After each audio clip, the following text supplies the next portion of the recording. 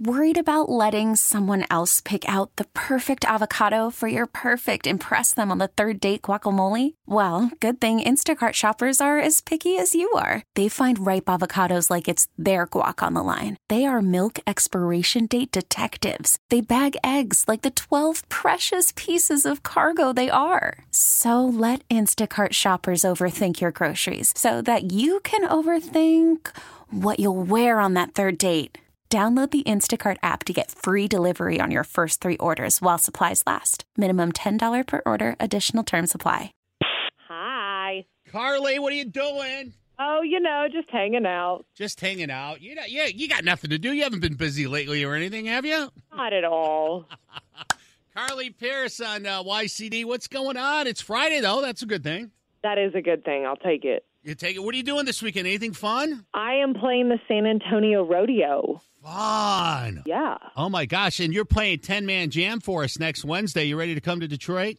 I am so excited. Yes, I am very excited for that show. We're going to have to talk a little bit before because you know how crazy Uncle Cracker and Dylan Scott can be. So it could get a little crazy.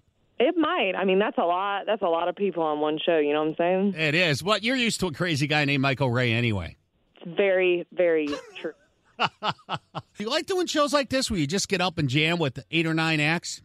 I do. I just feel like shows that are everybody acoustic kind of on stage together, I really like those because I feel like you really get to see like a different side of people and get to hear stories, and you never know who's going to like start singing on a song. I don't know. I really enjoy those. Yeah, it's going to be a lot of fun, and we can't wait. We're going to have, and the Fillmore, I don't know, have you played the Fillmore before? I haven't. It's just historic. It's just a beautiful I'm excited. theater.